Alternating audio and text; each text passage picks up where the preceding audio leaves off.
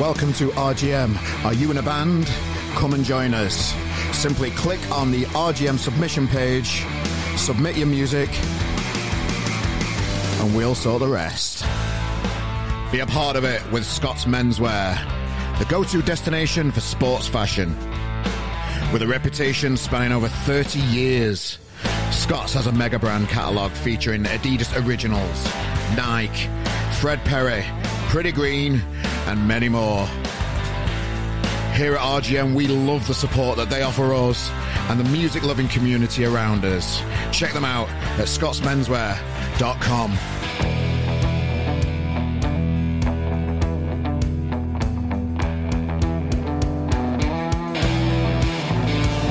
Hello.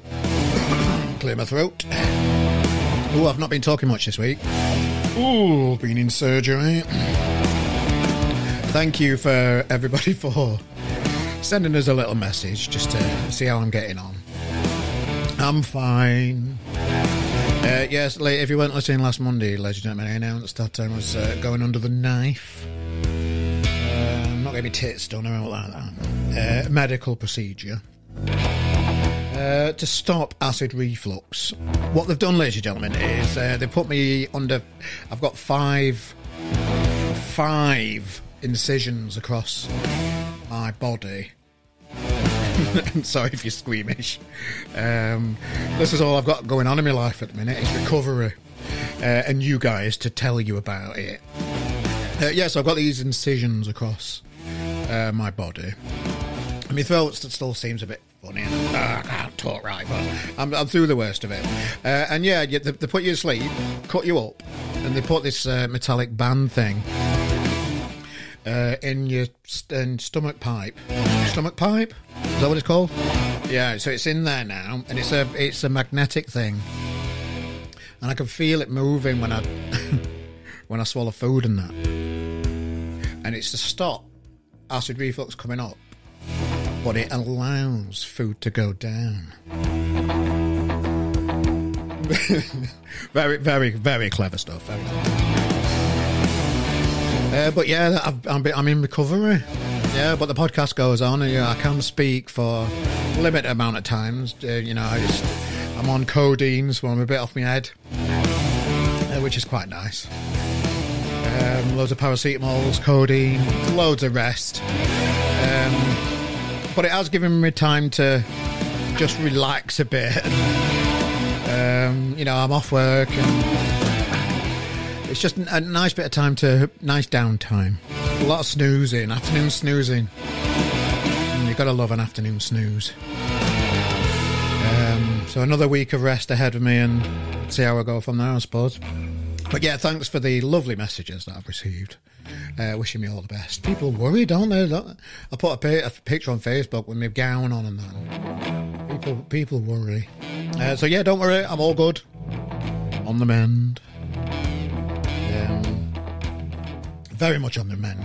And it's given me loads of opportunities to listen to tunes and crack on with the music side of things, yeah? I've had a lot of help from the RGM team as well this week. Thanks, guys, for keeping things running, keeping all the socials going and everything. Thank you. I've been listening to loads of tunes. Loving the new the Skinner Brothers EP. That's amazing. The Pagans new EP, Pagans SOH. That's great. Battery Farm, we've got a brand new single out. That's on RGM at the minute. So I've been dousing myself in new tunes. It's great. And of course, as always, ladies and gentlemen, we've got another guest for you this week on the podcast. We've got Tommy Cobley. Yeah, Tommy's a really interesting guy. I had a really good chat with him. He's got a fear of pigeons, and I'm going to leave that there. He's a grafter. A Leicester lad, just proper grafting to make this music career happen for himself. Just working so hard at it. He's brought out a documentary of his time in Paris as well. That's well worth a watch. I'll put all the links to his stuff in the description of this podcast too, so you can learn about Tommy. It did, the tone changed a little bit during the interview when we did discuss the loss of a bandmate, which I didn't really know about, and thanks to Tommy for opening up about it, and yeah, that's all coming up on the podcast. So yeah, he supported Miles Kane. He's done loads of stuff. Was in the arcades. That band's no longer, out. We talk about that. Really interesting guy. Really, really enjoyed the chat with him, and I think you will too.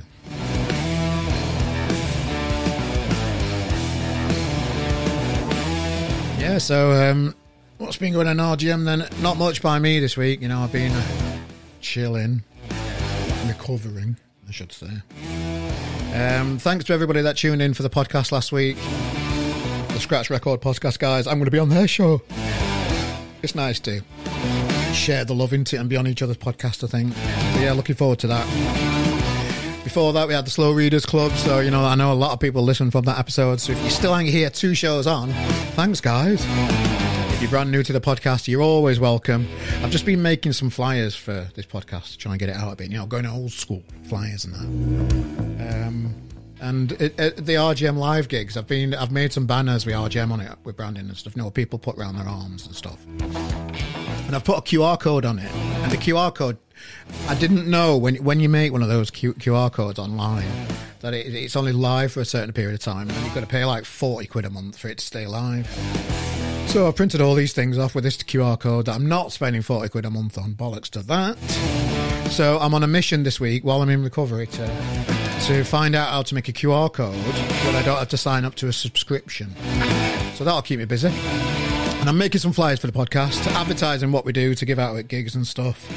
And I've been a little bit busy, trying to think about what RGM Live's going to be like next year. I've booked the biggest gig, I'm not saying anything yet, for June next year, RGM Live.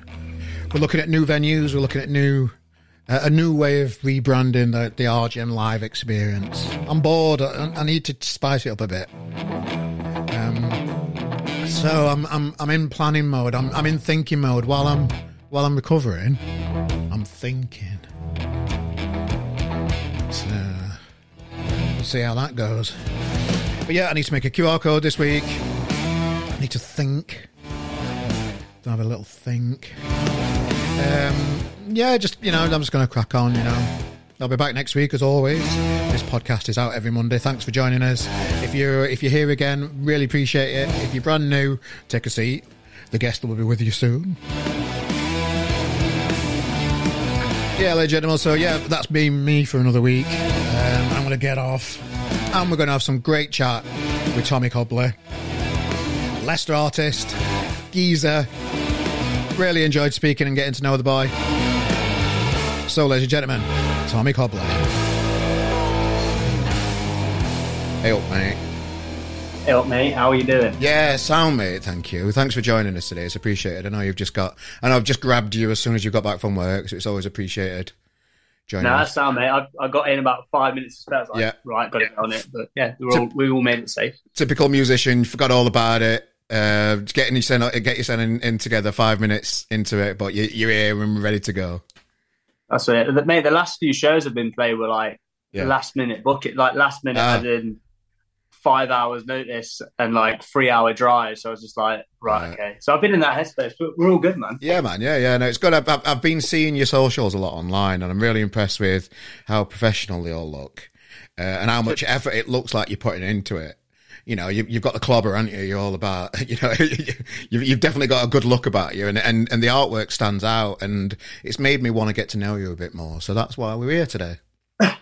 No, thank you, mate. But you know what? I think that, that's a big part of it, how it looks and the image and stuff.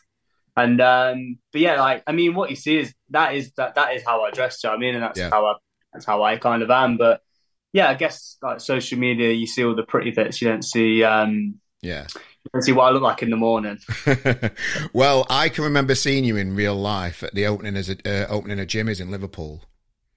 Yes. And it was quite a hot day, and you had the massive coat on that I've ever seen in my life. You got to rock it. Sweating. I know. That was that in Liverpool? Yeah, I remember that was a good night. Yeah. We had to go.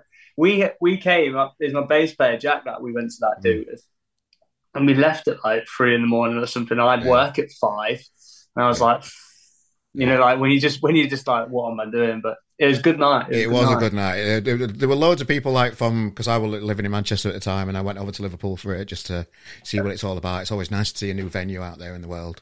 And yeah, Red Rum Club were there, loads of other people in the community. It was just a good night, weren't it? Just everybody seems to be enjoying themselves, and it was just before the world went to shit, really. It was quite nice. That's it, man. Yeah, I remember I don't know his name, but the lad from Red Rum, the trumpet player, was on the bar playing. I think it was Jungle, wasn't it? What's their big tune? Busy Earning. He was playing that. And I was like, that's just as I walked in, and the fur coat, it felt right. It was my mum's fur coat as well. I stole it. Yeah. Got into trouble for that. Oh, you sold it for? Are you your mum's and you've sold it? No, I said I stole it. Oh, you stole it? Oh, like, okay. Mum, I'm going to wear that new jacket of yours. She went, no, you're not. Then she got a text like that. You've taken it, haven't you? I was like, it's in Liverpool. It's on my back. I'm on the bar. Did it come back stinking of ale and all? Oh, yeah. I mean, I have no idea where it is now. I'm still in trouble for that now. Okay, fair enough. Well, at the time, you were in a band at the time, and I know you're kind of doing your solo thing now as well. So the band was or is Arcades. Talk us through what went on or what's going on with that older project. Yeah, so that was like nearly 10 years of my life in that band. And then just before, same band, same people, with just a different name when we started out, when we were like really young, like 14, 15, I think it was. And it would have been about 14, I think. And so that was a lot of learning in that band. And you know what, we went through like a lot of heavy periods. Like we learned a lot. We had a band member passed away in the band. Do you know what I mean? Like really early on into our like kind of journey with it. But yeah, like we went through the mill, but we stuck together and we did some really good shows. We sold out some great little venues and stuff. And we had balls about us, man. And we were really young, and it was such a beautiful time in my life. And I think about those times a lot. But yeah, like kind of over the lockdown, we kind of moved in together, and it was only about a year or 2.5 after Matt passed away, and because it kind of happened in a really horrible way, and a few of the band members and that they were there when it happened. After that, it was like we went full on like playing shows and stuff. I don't really think we had much time to kind of like grieve or like kind of just realize what had happened. We've been like in a whirlwind, and then when that lockdown happened, we were in the same house together, and we really tried to make it work. It just kind of came to a natural end, but not in a like no one fell out or anything. You know what I mean? We kind of got over that very very quickly and stuff like that. So, but yeah, it just kind of came to a natural end, and this thing that I'm doing now came to its natural beginning, and I spent hours upon hours just sitting on my own writing songs, and kind of really like my voice changed a hell of a lot. How I wrote songs changed, and well, not how I wrote them, but what I was writing and kind of the feeling of stuff and the vibe of it just all kind of really changed, and everything was really natural in that space. But it was like it was hard letting go. I found that because it was all I kind of knew. Do you know what I mean? Like being in the band with your mates, on tour with your mates, everyone making the decisions, and now it's just me and my Todd, really. Yeah, sure. So we're going to come into the solo stuff, but I just wanted to go back before Arcade, really, and just find out what you were like before that. So when did you, I always ask this question because I just find it fascinating, when did you realise that music was going to be a thing for you to take on and grab by the bollocks and have a go? Well, so when I first started, when music like really hit me, it was when I was about 7 or 8 years old, and I was on holiday. And obviously, when you're on holiday with your family and stuff, it's great when you're young in the day, but at night they're all drinking, so you just plonked in front of the telly or wherever you are. I don't know whether we were like a caravan holiday or something. Pop and crisps, and it was like outside. Hey, pop and crisps on side for you. That's it, pop and crisps. And I don't know why, but I'll like press the button on the thing, and the Beatles came on the telly, and there was like this documentary about the Beatles, and I was like 7 years old, and I just watched the whole thing, and it was the clothes and the music and the way their hair looked and everything. I just like, I want to do that. For ages, I used to think I was John Lennon. So like on non-uniform day, there's 8-year-old version of me going into school with like my mum went to the charity shops and got me like a black suit like from a charity shop that would fit me. And I wore like my nan's sandals. So I was like going through a couple of the Beatles eras in one outfit. So yeah, I got my head kicked in a few times at school for that. Okay. So, but then after that, I didn't like go, oh, I want to be in a band. I just loved the look, I guess, and the music. And then fast forward a few years, my dad took me boxing when I was at school because I was getting picked on a bit. Yeah. And so I went boxing for a few years, and that's what I did for a bit, and I liked it. And then I kind of fell out of love with that quickly. And I was on the bus on the 84, and a couple of my mates were talking about music. And I always listened to music, and I was bang into it, but I just never clicked to start it. And I just quit boxing, and they were talking on the bus about making a band, and I just, without even being able to sing, didn't even know if I could. And I just went, yeah, I'll be the singer, like that. Yeah. But yeah, so guitars don't hurt as much as punching in the face. So I kind of quickly fell in love with it, and then just as after a first rehearsal, it sounds like, oh yeah, you're just saying that, but I was that obsessed, and I still am. Like I'm obsessed with it now. So where did you grow up? Whereabouts in the world was it that you grew up? Leicester. I'm still Leicester. in Leicester. Okay. Yeah. Okay. So little village just outside of Leicester. Yeah. Sure. So I talk me through what living in a little village in Leicester was like. Well, musically, quite lucky because the village I'm in now is where Kasabian all grew up. Like lead singer grew up. Literally, my house is here, 2 doors down. Do you know what I mean? Like proper close. Everyone knows Kasabian and all that kind of thing. And sorry, I think my thing's just gone off. Can you see me? There we go. Yeah, so that's always been a thing. Like obviously they started in '97, I think it was, at Syracuse. That's when I was born. But yeah, so I've always been like around that, and they've always been in the pubs and stuff because they're very local lads. So that was like pretty cool. But yeah, Leicester, like, it's all right. There's not much of a music scene that there used to be when I was about 16. But yeah, it's like kind of it's only in recent years since like City have won the league and Kasabian have got so as huge as they are. And then finding King Richard III in a car park kind of put it on the map a bit. So we've got a few more swanky bars, but it's all right. Is the garage still there? Is it the garage or the shed? The garage. Is it the shed? The shed. Yeah, the shed's there. It's changed hands a few times, but it's done some gigs in there. Like some of the early gigs were in the shed. I've played there too. One person that came with us on the coach in our band to watch us. great little venue, but when you try and get, because I was from Sheffield at the time in my band, so it's great to, what an adventure it is to go to a different city, and looking back on it, there were nobody there, but it was still fun to play a new place and be in Leicester. Yeah, that's it, man. I've played a few gigs there, so it's one of them you stick to the floor. Yeah, but yeah, I did a lot of my learning gigs were in there. Like, do you know what I mean? Like first really early gigs where you don't even know how to plug a guitar in. So, but yeah, I remember like the first gigs, like kind of going to a different city and like taking a few of your mates and stuff. And it is a proper buzz, isn't it? It's so like, what's going on? Yeah. I remember the first like London gig, and it's like, oh, we're in London. Like, we had a gig in Liverpool once, traveling from Sheffield, and then the train got stopped in Stockport somewhere, I think Hazel Grove, and they said you have to get on a bus.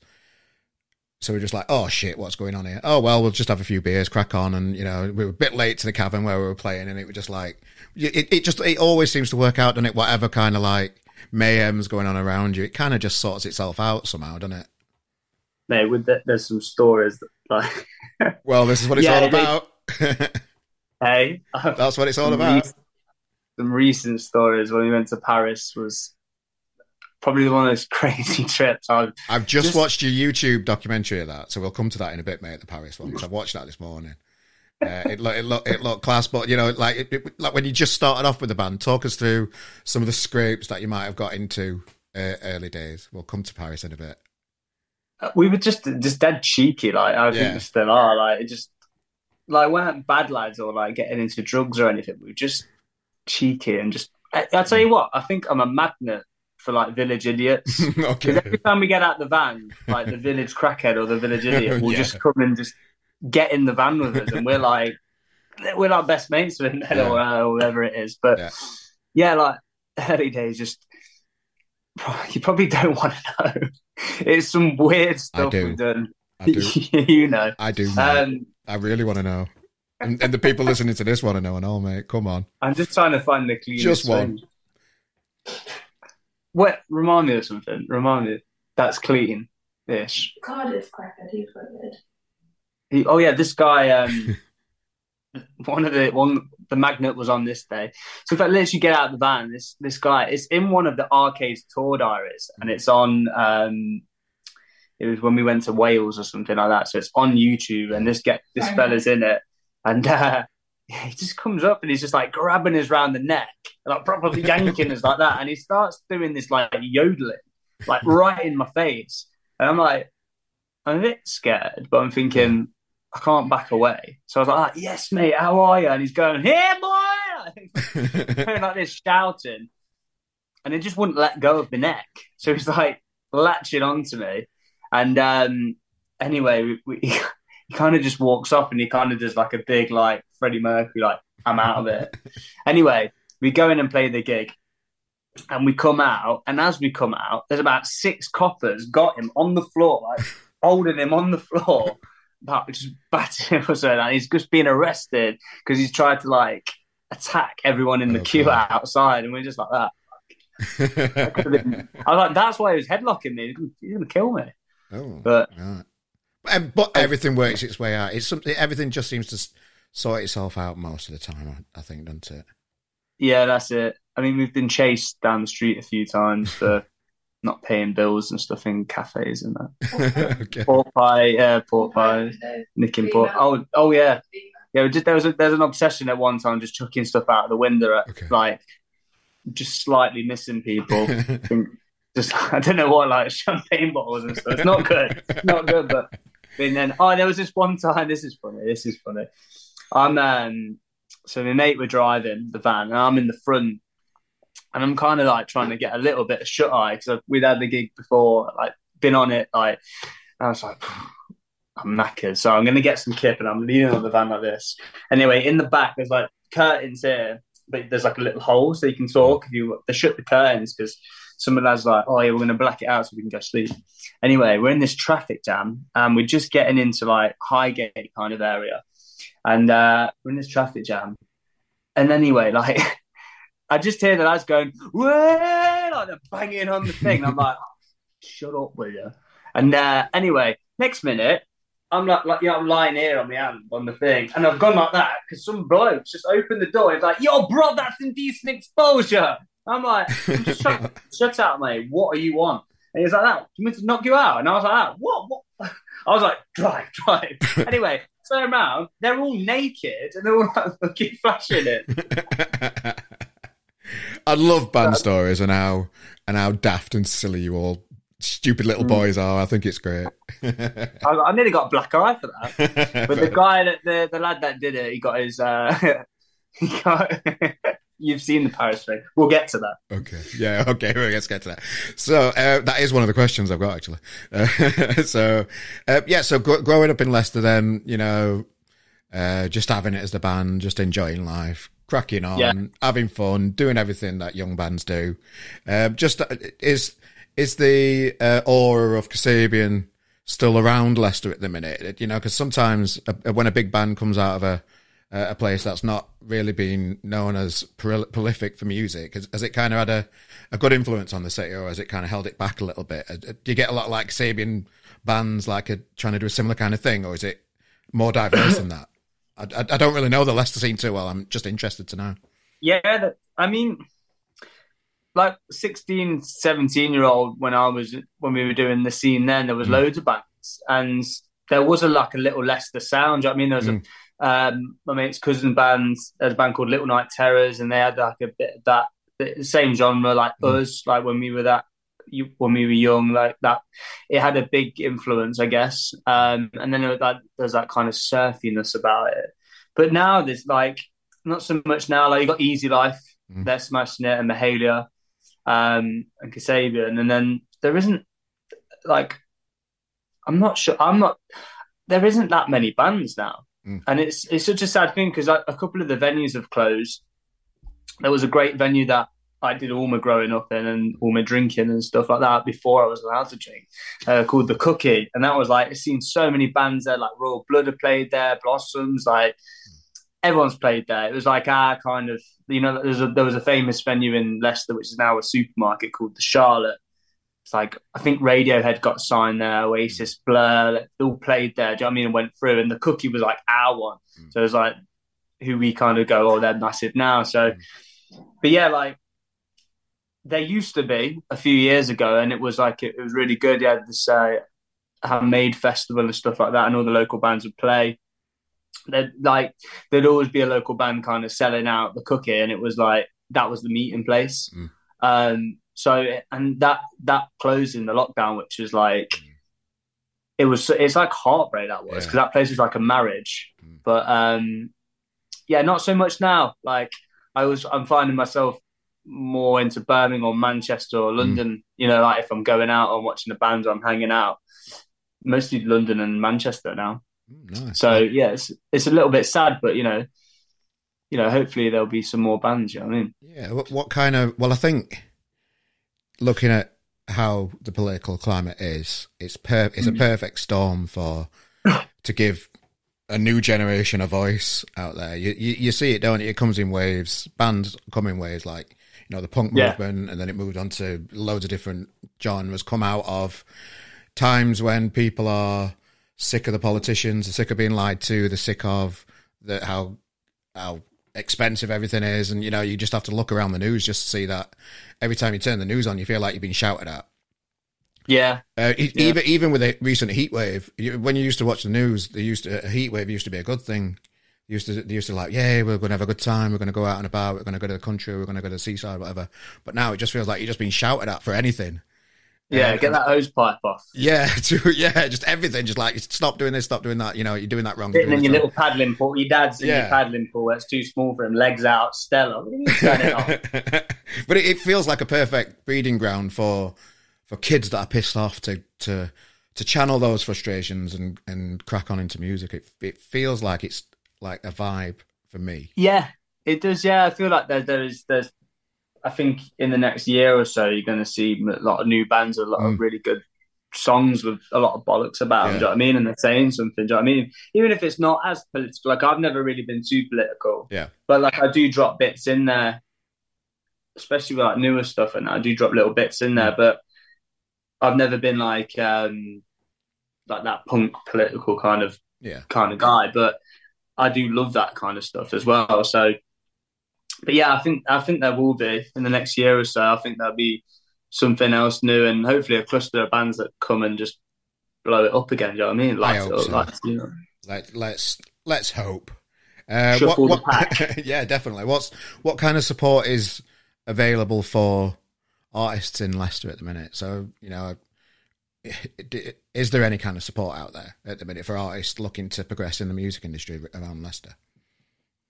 Not since the lockdown, not much. Like there used to be a hell of a lot more, put it that way. More like local festivals and stuff. But there's a few promoters in the city that are trying to keep the flame alight and stuff like that. And I think hopefully in the next few months they'll get back on their feet. Like there's not a lot of funding and stuff. Do you know what I mean? And a lot of it, I think a lot of it is to do with money. Do you know what I mean? Like they can't want to put on these big events. But the thing about Leicester is, as great as it is, it's also overlooked sometimes because you've got Birmingham just next door and Nottingham, and a lot of the big bands go there. So there's a lot more traffic over there. Do you know what I mean? So like we're only a little city in between. So, but saying that, I've done a lot of good support gigs and stuff in Leicester at the O2. So my mate works there, so I got a little bit of a way in and stuff, and he's very supportive of the local bands when they're coming up and there's fresh new stuff. But like I said, there hasn't been many new bands coming through, which is that's what I'm rooting for, really. Yeah, well, I'm going to keep an eye out on the Leicester scene. There's got to be some kids. There's got to be something brewing somewhere.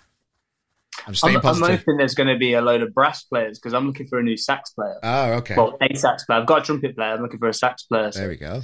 you're out there. Give There me a we shout. go. There we go. Good, good. So yeah, I was really impressed and spotted your now solo work. So how was it moving from being in a band and having those guys behind you to being more, just Tommy? How did that transition? Say again. How was the transition for you personally? It was so like at the start it was hard because I was like I don't know what to do, and I didn't have a lot of self-confidence at that time. So it was like a big learning curve, but like I kind of been in that situation before where everything's got thrown up in the air. Like I said, my mate passing away and stuff. Like that's who I started music with. So I'd kind of I've been in a worse position, if you know what I mean, like a worse headspace and that. So, and I just cracked on. I was just like, right, well, for me, this is what I want to do. It is what I do, and it's who I am. So I just started writing loads of songs. I spent so much time just with my acoustic guitar at the kitchen table at my mum's house and stuff, and just on my own, really going for it, and listen to a lot of new music and a lot of older music that I'd not heard before, and kind of getting ideas. And you know what? Having this, I got so I was going to carry on Arcades and just like get a few, change it up, but carry on with the name. But I started working with a producer called Gavin Monaghan, and I've had him on the podcast. Lovely man. Have you had Gav on the podcast? I've had him on, yeah. He's a legend, isn't he? It's class. I call it. He's the Wizard of Wolverhampton. That's what I call him. But he was like, you know what? I think you should be a solo artist. He's like, I think you've got everything. He was like really encouraging about it. He's like, I think you've got what it takes to do it on your own. I could see it happening for you. So just bring in your tunes, and let's start going for it. And I was just like, you know what? I'm gonna do it. I'm just gonna do it. And I went in with like an album's worth of songs and recorded them all. And that's how I met some of the lads in the band and stuff. I had like live string players, horn players, gospel singer. That features on all the tracks. So like Ash from the Twang, he's a drummer in the Twang, and he came down and like we're like best mates now. Do you know what I mean? Because he played on a couple of the tunes, and you just really get on with someone. Yeah. And it's just like clicks like that. That's how it was for me and him. And we started writing tunes. And my first single, Alive, I showed it him on an acoustic guitar. And so me and my missus just moved into our first house, and I wrote it on this sofa where I'm sitting now. And I sat down, and I was just like, and it just come out like one of them tunes, like 10 minutes. And I showed it him, and he just kind of put the last finishing touches on it. And and then we recorded it like the week later. And I was like, that's the first single, hands down. So he's been coming on the road with us and stuff. And then there's a lad called Charlie Cole from Manchester. He was in a band called Kashmir. And he kind of went through a similar thing just after the lockdown. Like the band kind of came to an end. And we were talking about clothes and stuff. And then he was like, well, I like clothes and guitars. I can play guitar for you. And I was like, sweet. Yeah. So, and then he got like Jack, the bass player. He was in Arcades. He stuck with me. A lad called Tobias from London. He's playing drums. And then, just trying to put the finishing touches on it, really, because I've been starting to work with some other producers in the last few months, but the stuff I've done with Gav, there's a lot of horn sections that Ash has built up. So we're looking for another horn player and someone to just come and like be a backing vocalist and stuff. But it's been really nice. It's like building the team and stuff, and I've just got a manager as well, and so like I got a nice team that really support me, and all the lads are like they're really for this thing and stuff, and they're like, so it's like I'm a solo artist, and I'm doing all the tunes and I'm making the decisions, but I feel like I'm in a band and I feel like I'm in the gang again. You know what I mean? Yeah. So it's at the start it was like a little bit overwhelming, but like I'm really loving it now. Sure. Do you feel like you're doing it for Matt in any way? You know what, I used to, and I think that would maybe be the downfall of the end of Arcades was. Like I sometimes listen back to the recordings of like how I was singing. I was kind of really pouring my heart out into it, and I kind of like even the way I was kind of behaving as well outside of music. I was like, it really upset me. You know what I mean? Like because Matt and Matt's mum and my mum grew up together at school, and he was born like 10 days before me. And like the first time we met was like as babies, and I don't remember, but like, so for me, that was like losing my brother. Yeah. And then obviously spending it, like, when you're in a band, like you're together all the time. It's like, it's even more of whatever that thing is. So yeah, I found it incredibly tough. And I've only just realized recently how tough I found it. And I think Arcades, I think as much as we wanted to, like, want to take over the world kind of attitude, we were like, yeah, I think there was an element of like, a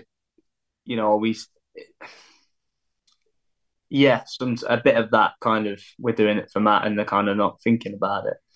So, but now, like, like now I always think about him, and there's bits in the songs that, are about him or for him and stuff, but not as much as like how it was in the early stages of what after it happened, if you know what I mean. Sure. If you get what I'm saying. Yeah, sure. So is it something you can talk about how it happened, or would you prefer not to? I don't want to. No, that's fine, mate. Step on anybody's shoe. Yeah, that's fine. Hang on, let me just rearrange. Okay. Yeah, it's fine. So like, it was after our first tour. We put it on ourselves, and we played in Paris. So we were like buzzing. We come back, and we were driving the van ourselves and stuff like that, sharing it between me, Jack, and Matt.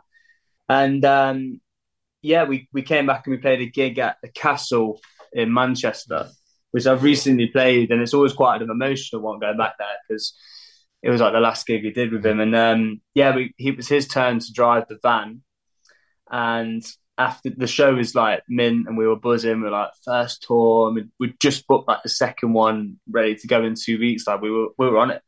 And he had asthma, so we all thought this was to do with his asthma. And he went, we'd loaded the van, and he's not drinking or anything like that because he's driving. And he's like, my chest is really tight, lads. And he goes, I think the asthma, so he's had his inhaler and stuff. Anyway, we had to stop on the way back because he was like, it was killing him. Do you know what I mean? Like really hurting him. And we got back, and that for me, I'm glad that I wasn't there, but I kind of wish I was as well, so the lads didn't have to experience it on their own. But like the last memory I have was just hugging him and saying, like, give him a kiss on the cheek. Got a bit drunk, and I said, I love you, man. It's been great. I'll see you tomorrow morning. And then, by the next day, he went to the hospital in the morning, about his chest, and they said, no, you're a young, fit, healthy young lad. There's nothing wrong with you. If you get a bit of pain, some paracetamol. It's growing pains, like 20 years old. And he's gone back, and so he'd lived with one of my best mates, Ollie, and the other mate, Ricky, who were with him at the time, and they were all going to go out. And he's come out of his room and just collapsed in front of them. So they got him in the car, taking him to the hospital, which is like, from where they live, which is like a 2-minute drive. And I think by the time they got to the hospital, he died in the car in Ollie's arms and stuff. So like, I can't imagine how that would have been for them. Like, and obviously it's devastating. Do you know what I mean? And then I remember getting the call just to come over and tell me over the phone. I knew something was wrong, and I didn't know any of this had happened. I didn't know he'd been to hospital or anything. And I went to the house, and the told us, just like, I've never been so upset in my life. Do you know what I mean? Like, we all were, and it just it took a while, and it's just like, it's a mad thing, isn't it? Do you know what I mean? Like, and that's the first loss I've ever had in my life. Do you know what I mean? It's like that close to home, and kind of how it's happened. It was like, it was crazy. And then it was weird because it was just like, within a few hours, it was on the front page of the paper, and it was all over Facebook, and it was just so overwhelming. Like, loads of people knew about it, and because of the paper that was on the radio, and it's just like, fuck, this is intense, and intense times, man. I can imagine, and just from me personally, really sorry about your loss, mate. No, that's listen, man. After that, like, we found out he had an underlying heart condition, and since then we were like, well, what could we do? Like, because we wanted to carry on the band, obviously, after we had quite a few months of just like trying to get over it. And when we started, we were like, well, we're going to do the gigs. We used to give all the percentage of each ticket and stuff to this charity called Cry, which is Cardiac Risk in the Young. and we had to raise 10 grand, I think, and we did it we did it before the lockdown, and it just happened after the lockdown.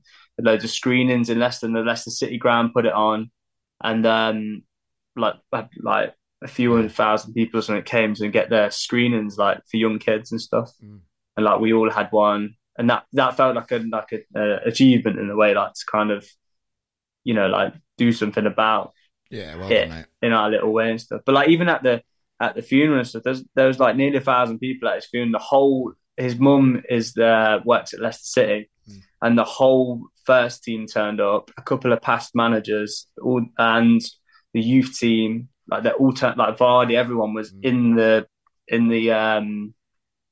church.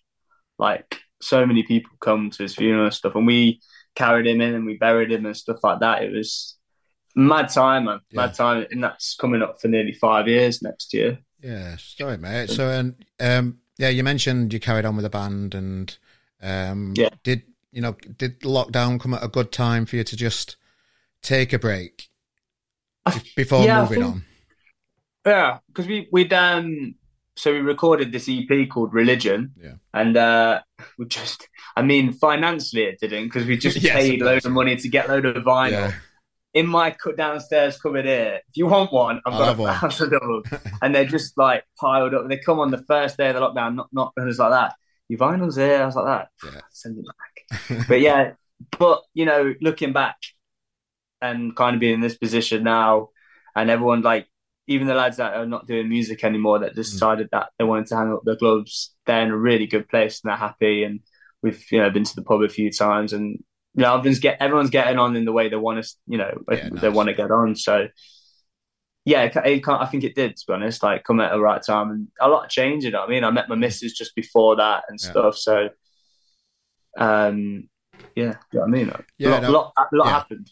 Yeah, I can imagine, mate. So just moving on to your solo stuff then. I've been checking all your socials online, and as I said right at the beginning of the podcast, straight away the striking images that you use, and even the latest ones when you're in the field with your car, that looks like it's going to be something special that you've been filming. Just like the image is great. And looking back at your earlier stuff as a soloist, even when we covered your latest your single when you're in your suit and it's like a pinky background type thing, you know, it iconic pictures, mate. Just talk us through where that professionalism comes from to do the best you can.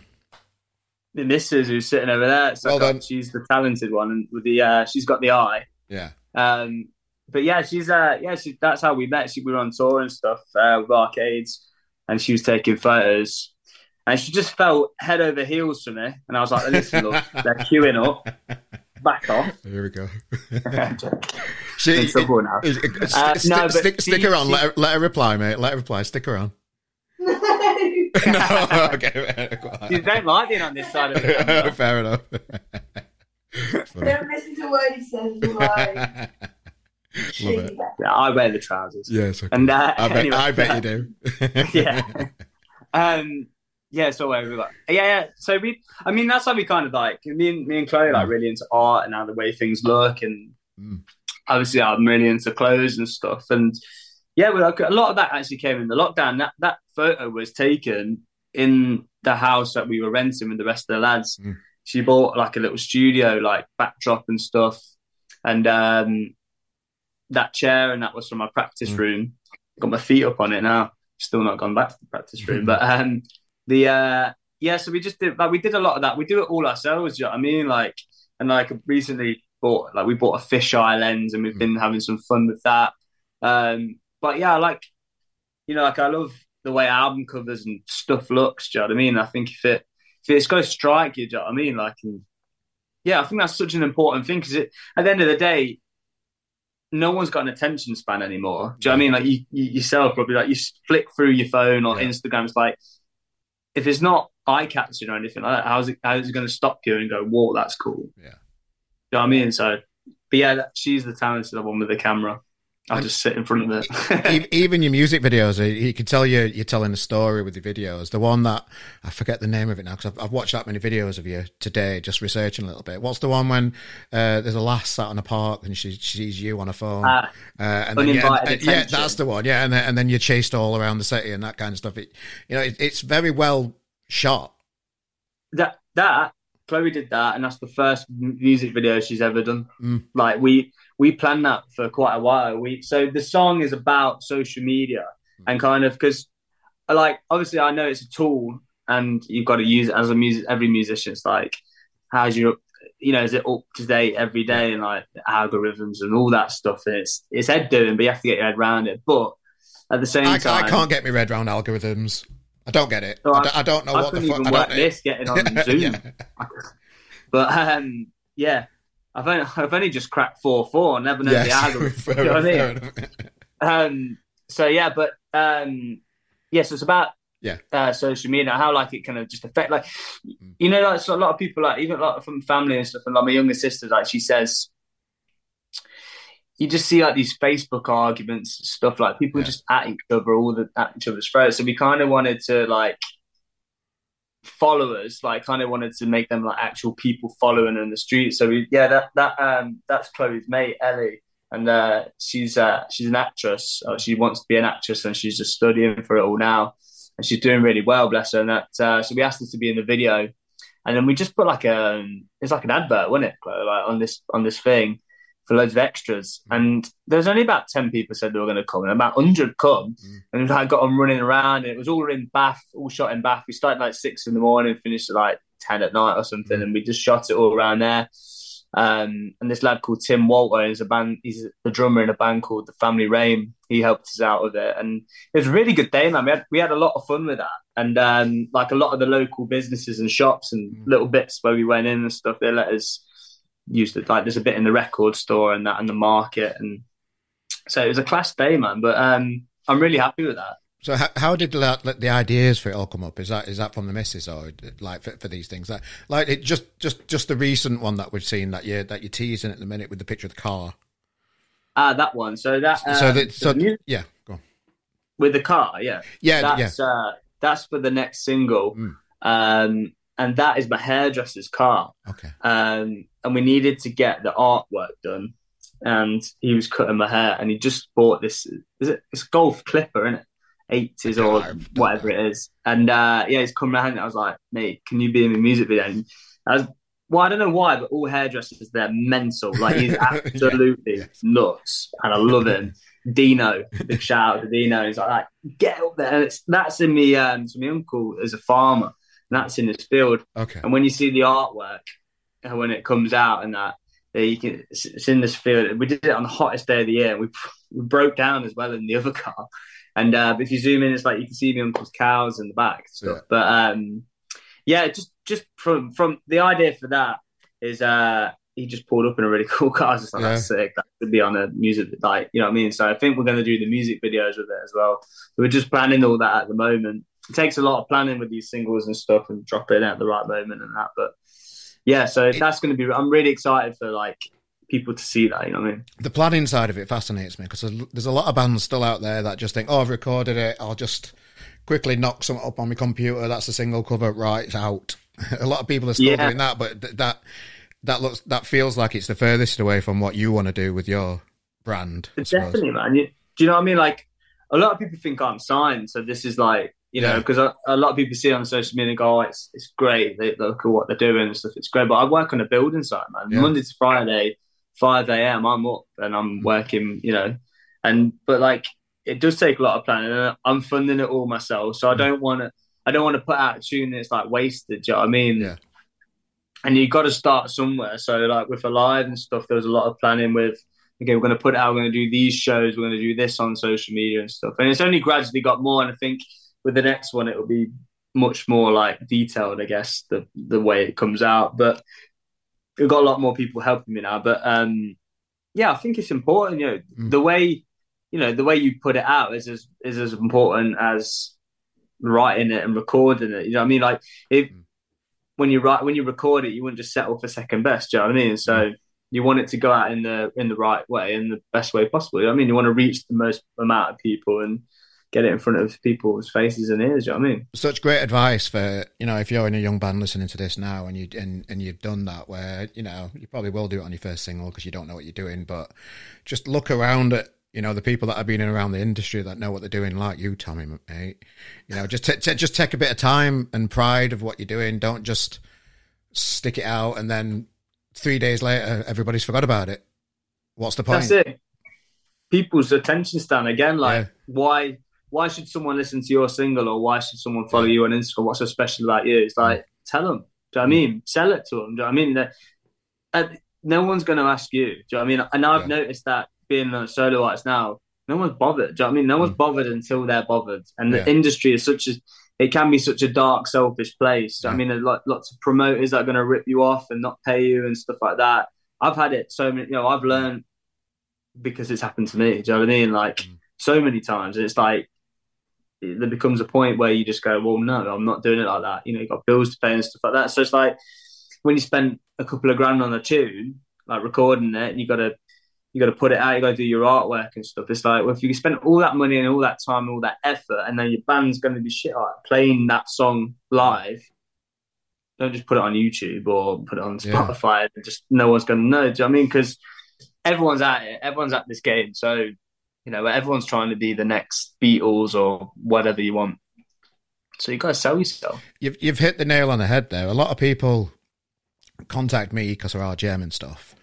And I can't put a number on how many people have sent a DM just with a fucking Spotify link and expect a reply from it. I can't reply to that. What? So they've just sent you a Spotify? Just gone, yeah, listen to this. Spotify link. That's it. So it's from somebody I don't know. They've got like 15 followers or something. I'm just like, I do have a nosy. I'm naturally curious and nosy, so I do sometimes check them out, but and I do sometimes listen to the tune. But there's so many people making more of an effort than that are contacting me. So that for me, they're at the front of the door over somebody that's just spamming you just with a link. So that's it. Like you want to feel like they want they want your input. Do you know what I mean? Like, you're gonna send your press release, your bio, and your photos and everything. Everything matters. Do you know what I mean? It's not just like, oh, I'll just give them that, and it's either naive or arrogance. I mean, I'll just send that because it's good enough, or they don't know what they're doing. Do you know what I mean? It's like, but there's people out there that will guide you and stuff, but you've got to earn that kind of respect and that kind of there's little ranks and stuff. Do you know what I mean? You gotta get up there and. But yeah, you just got to sell yourself properly. If somebody sends me a picture like your new single with your artwork, I'm going to be all over that and wanting to cover it because I can see how much effort you made to it, rather than just somebody saying, hi, this tune's a banger, this is a link, can you help me out? It's just obvious, isn't it? So, but bands still need to learn. You mentioned something there that nobody's bothered until they're bothered. That's right. The naivety of bands sometimes to think that people are going to be bothered about you is out of control is not the right way to word it. Is not proportionate. It's proportionate to the talent in a way. Really, I don't really know what I'm trying to say. I know what you mean. There's promoters and stuff. They don't care whether you're. They might go, "Oh, you got a gig in London." It's like, we're not going to pay you, but we'll give you some beers. But you want to bring load of people. Do you know what I mean? I've had so many. There's been so many things. I don't want to name and shame people because I'm not about that. But there has been so, like, even recently. I mean, gigs have had to be like not happen and stuff because promoters are trying it on with you and stuff. It's like, well, no, I'm not having that. And I got a manager now, so he's like that. Nope, that ain't happening. Cut it all out. Yeah, because I'm funding it myself. It's like. It will end up costing me to do gigs. So there's a lot of some of the lads and the guys in the band, the session players. Do you know what I mean? So they've got to earn their money. Do you know what I mean? So like, you can't be ripped off and stuff. But you have to learn that. You have to go through that to learn it. Do you know what I mean? You can't just start something and know everything. Do you know what I mean? What's your thoughts on the old Spotify rates conversation that's out there? But the rate, what do you mean the rate? Like how much you get paid per stream for Spotify compared to what's available? Is it even worth talking about? Or should we just move on? Is it? I don't know why I brought it up. It just came to me. It's madness, isn't it? It's like if you get 1 million things or something, it's like, what is it, a penny or something like that. It's just ridiculous, man. Like, I mean, I have Spotify because who doesn't? But It's weird. It's weird how music and the tunes are a byproduct to a business, which is a band, isn't it? Where a band will make the money on doing gigs and selling merch, where they don't really make money on music at a certain level. It's just weird how how the industry's changed that way to me. And you can make more money if you do a stupid video on TikTok nowadays. Yeah. I know so many people that are blown up on TikTok, and recently met people, and it's like, yeah, it's my job. It's my job now, because I was an idiot once for 5 seconds and it's gone bang. It's like that. That's like soul destroying. You know, when you're munching on the chorus for about 6 months and you go, this is it. And then someone goes like that. Nah, that's a penny.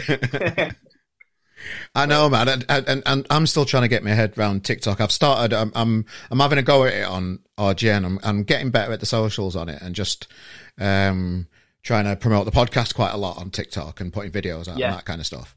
It's a weird one with algorithms and how they work in it, and TikTok seems to be, a lot of people are talking about how much it mines your own personal data and that kind of stuff, and that's another conversation, I think, for somebody else. But TikTok you have to be on all these things to survive, don't you? So when a new thing out like that comes out, it's important that you just, even though I don't understand it, I'm still present on it and I'm still having a go at it. You gotta. Do you know what I mean? Because a lot of people, I played a festival recently, last minute booking at 110 Above Festival, and loads of people went, "Oh, we know you from TikTok," and I was like, "How?" And then, so when I moved into the house here, here's one for you. So a lot of people know who I am, even if it's not for the music, because of this video. And I say a lot, like the people that have said it, they're like, "Oh, I've seen you on TikTok." And I'll show you here. Look, so my fireplace here, it's only tiny. It's big enough for a pigeon to get down it, right? So if you go on TikTok and scroll down, you're in it. And, are you in the fireplace? Anyway, yeah, so me and my missus, we just got in. We've been out for a beer, and we got back and we were hammered. And we come in, and all the pictures that come off the wall. And I was like, obviously it was shit, but I didn't realise. I thought it was like, I didn't know what to think. I was a bit like this. Yeah. And I come in, the kitchen cupboards were open. I was like, oh, we've been robbed. And we walk in here, like everything's everywhere. And I go back in, and I'm talking to Claire, thinking we should bring the police. And then I've just gone, what's that? And in the fruit bowl, there's this fucking pigeon just like looking at me like this. And I'm not being funny, I'm not scared of pigeons, but when they're in your fruit bowl in your house and flying at you, it's pretty scary. So I put my work gloves on. I didn't want to get like rabies. I'm trying to get it. I've had no support from you. And she's filmed it. She put it on TikTok. It's nearly got like 1 million views, and everyone's like taking the mick. Everyone thinks I'm a woman as well. That's a new thing because of my hair. It's like, have you never seen a lad with long hair? They're like, oh, what's she playing at? Look, she's just being really squeamish. So watch it. I'm going to watch it. Comments. I'm going to put a link in the comments. That absolutely rinse it. What's the problem? It's just the bird. And were you squealing? And I was like, what woman has got like long sideburns? Like they were like carpets at the time. I was like, apart from your granny who's got a hairy face, I'm obviously not a grandma. And if I was a mummy, I'd be a yummy mummy. So let's get it right, thanks. And anyway, the pigeon at the very end, it's flown around everywhere, and it's flew up the head, and I've gone through the door, fell over. It's proper done me in, like Mike Tyson's done me. And it just walks out the door, like, and just looks back and just be like that. Might as well just gone like that. I've had you there, mate. You've put it on TikTok, gone massive. I put a tune on TikTok, something like that. The pigeon was better. The fucking world's such a mad, strange place, isn't it? It's great. It's great. And let's talk about this Paris video then, the diary. I really enjoyed watching that. How many beers did you get through in Paris? Because every cut at the end, you're saying, right, beer. Right, whatever you're doing. Right, yeah, I'm just getting some, we're just checking out some clothes, right, beer. Right, okay. Oh, I'm having snails. Let's have a beer. How many beers did you get? How did Paris come about? Just tell us the story like behind it and what happened. We've, Hugo's name is a promoter out there, promotes gigs at Supersonic, is with the venue we played. And we played there with Arcades, had a great time. mental time out there a few times. It's just been great. Like, I've got a few friends out there now, and there's a really good little scene. And I played with a band called King No One this recent thing, and we so it's like hadn't been to sleep for like 3 days, not because of any like chemicals or anything like that, just because of traveling and just like lager. No, so we got picked up there. My manager picked us up. Sorry, no, it weren't Danny. Danny weren't driving. He just come for the laugh at the time. He weren't my manager at the time. Deck, our sound man, picked our Charlie up from Manchester, and the van we hired drove from Manchester, left there about 10 o'clock on the first night, came and pick us up early hours of the morning. We went to pick some drummer up from London. Then we get the ferry, the train over. It's like another 3 or 4 hours the other side till we get there, do the sound check, have a beer, or we're already drinking in the van, do the gig. The gig was like, because Tobias, our drummer, it was his second gig, and it just really clicked, like the gig and stuff, and loads of people turned, like 300 people like playing to, and it couldn't have gone any better. And then we unplugged the guitars. We were like, well, we've not been to bed for 2 days. Let's get hammered. It's like that one pint, I was gone because I'm a lightweight. But it was a great night, man. It was a great night. You know, nothing happened. It was all good. And it was like that. That's gone really well. Like, we didn't get stopped on the train. Nothing like that. Okay, no one got hurt until the morning. And so we've had a Macca's, and it's about 2:30 in the morning. Jack won't mind me telling this, and even if he does, it's just put it straight. Because it's his own fault. Okay. And it's about 2:30, and everyone's just gone. I just hit the wall and gone. Been up for 2 days. We're all drunk. Had nothing to eat really, apart some snails, and they didn't really fill me up. And they look nice though on the video. They did look nice. They are, mate. The French hate me in the cafes. I'm like that. Snails, chips, Moretti, or Peroni. Yeah. Got it. Lager. They're like that. Stupid English. Yeah. I'm like that. Come on. And mayonnaise. They don't like that. They do not like that. They don't like that. I'm like that. Sodgy cheese board, chips, snails. So a bit of home and a bit of away. You know. Yeah. There's a nice. Fine. You can tell how annoying I am. And anyway, le chips. Le chips, mate. Le snail. And so I said to Jack, like, we're all going. Deck was driving us back to the hotel, which is only like a 10-minute drive, but he'd stayed sober so he could drive us all, bless him. He's a machine. And so we've been up for like over 24 hours. And anyway, I said to Jack, we'll go and get in the van. It's loaded. Let's go. It's like 2:30. We're all plastered. And he's like, no, I'm staying out. Like this. I'm like, Jack, no one's going. Everyone's going. You don't know anyone here. Everyone's gone home. He's like, you're boring. I was like, we're going out tomorrow as well for the whole day until we get back. He's like that. No, you go. I'm staying out. So are you going to be all right? Because it's like, I'm done with this. Are you going to be all right? He goes, when have I never been all right?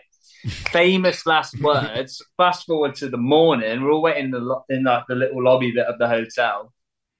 And Ash, our trumpet player, he's rang Charlie. He's like, you and Tommy need to come up and see Jack because something's happened.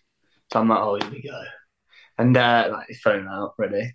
I get in there. He's completely bolloco. He's got an eye patch on, and his glasses are like this. His head's about out here, and there's blood everywhere. I was like, your night went well then.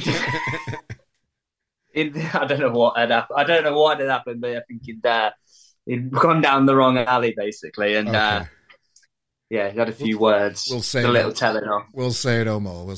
So that's why he's got black eyes at the end of the video. Then that's on YouTube. Yeah, I've been telling people he's been playing a bum note. So I'm a bit like James Brown. He's playing a bum note, slap, and the wages gone. No, but watch the tour diary. Follow me on YouTube while you're there. Yeah, that's a nice little plug. Yeah, there we go. Well, I'll put the description of the diary on there. I'll put your Linktree on so people can get involved with your tunes and just get involved with you, mate, because I think you're great. He's all right now, by the way. Oh God, okay, yeah, I should have asked that. His nose is slightly like that, but he's all right. He's only the bass player. So what you got coming up next then? You've got the single that we touched on, haven't you? That'll be coming out soon, I presume. When's that coming? Yeah, hopefully in the next couple of months, like maybe hopefully sooner. Really, you know what? Because they should call me lastminute.com, because all my gigs, the last like 6 gigs, have all been like a week's notice, or like, can you come in? Because like it would have been ideal to have. We just supported Miles Kane, and I did 2 shows with Jamie Webster. I've just played this festival, but they've all been like really last minute bookings, and like get it out, get it done. It's like with lead times and stuff, you know, with when you're releasing through like distribution companies and stuff, like all that kind of stuff. It's like there's like 5 or 6 weeks waiting time. So it's like it would have been perfect to have it out then, but yeah. So hopefully soon. But I have been recording a lot more recently. Like last year was about recording, and then this year was about playing and like introducing this thing to the world, kind of thing. And then, but yeah, I've just been working with a couple of new producers, London and Manchester, 2 separate producers, and the new stuff's like taking a little bit of a different direction again, and I'm really, really excited for people to hear that.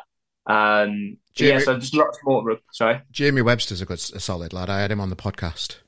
He's got a solid head on him, hasn't he? Yeah. So Deck, our soundman, his soundman, and that's how I kind of got the gig through Deck. Bless him, like he phoned me up like on the Wednesday, like at 11 p.m. because he's going to get to Southampton. Played in front of about 1,000 people, and it was great. And then we did the same with Cov Empire, and but yeah, like Jamie was such a nice guy, like so down to earth and like interested in you. Like we went backstage, had a chat after. And the shows were wicked, man. I want to do more. Like I just did that acoustic. It was just an acoustic support. So me and Charlie had 2 acoustics, and we went for it, man. But it was really good. And then next up, I've got a gig on the 30th of September in Birmingham at Dead Wax, and that's a headline. So I'm really looking forward to that, because it's it's close to home and stuff. So it should be a rowdy one. Well, I'll promote the link tree that you've got that directs everybody to all your projects that you've got going on, mate. Really appreciate you joining us for the podcast today, mate. Really appreciate your time, and thank you very much for having us. Mate. You're welcome. So, Tommy Cobley, cheers, mate. I'll see you on the road sometime, no doubt at all. And thanks for joining us today for the podcast, mate. Legend, my mate. Cheers, see you later. Thanks, Tommy, man. Told you, very good lad. Jump on the socials, check out Tommy's things. There's a link to the description of this podcast in the links.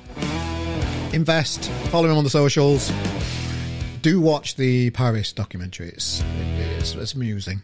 And of course, the pigeon thing, I've put a link to that. Just enjoy that. I applaud you to enjoy that. Yeah, mate, thank you. So, ladies and gentlemen, as always, join us here at the podcast each week. Tell your friends about it. It's the way we grow. It's what podcasts do. At RGM Pod on Twitter. Subscribe to us on the YouTube channel. Tell your friends. And we're here with a great guest. I'm recording 3 guests this next week. I'm in recording mode. And I don't know which one it's going to be yet myself yet, so stay tuned to the Twitter page at RGM Pod for next week's guest. It's going to be a big one though, because all 3 are great. So yeah, stay tuned. Thank you everybody again for joining us for another week of live music. If you're off to see a band, tag us in. Tell us how great they are. Tell us about all this new music that you're enjoying at the minute. Share the love, and we'll share on. Ladies and gentlemen, I've been Carl Maloney. Welcome to another show. We're off. I'm going to continue my recovery. You can tell I feel it. My voice sounds, like, even in this microphone I've got, my voice sounds different still. Yeah, I'm not there yet, but I'm getting there. Ladies and gentlemen, thanks for your time today. We'll see you next week. Do have a look through the archives on the podcast too. Loads of guests for you to enjoy. And we'll see you next week. Nice one. Toodaloo.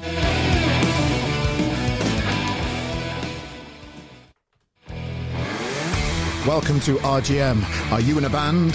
Come and join us. Simply click on the RGM submission page, submit your music, and we'll sort the rest. Be a part of it with Scott's Menswear, the go-to destination for sports fashion. With a reputation spanning over 30 years, Scott's has a mega brand catalogue featuring Adidas Originals, Nike, Fred Perry, Pretty Green, and many more. Here at RGM, we love the support that they offer us and the music-loving community around us. Check them out at scottsmenswear.com. Hello. Did you know that you can support our podcast in many ways? Within the description of this podcast, you will see a list of all the equipment that we use. These are Amazon affiliate links. Clicking on these links take you to Amazon. If you buy whatever you're planning that week, we get a small kickback and you get a parcel at no extra cost. We would really appreciate your support. Or you can just go old school and donate £1 or whatever you feel is appropriate in there. Please subscribe, tell a friend about our show, and thank you for your support, and we'll see you next week.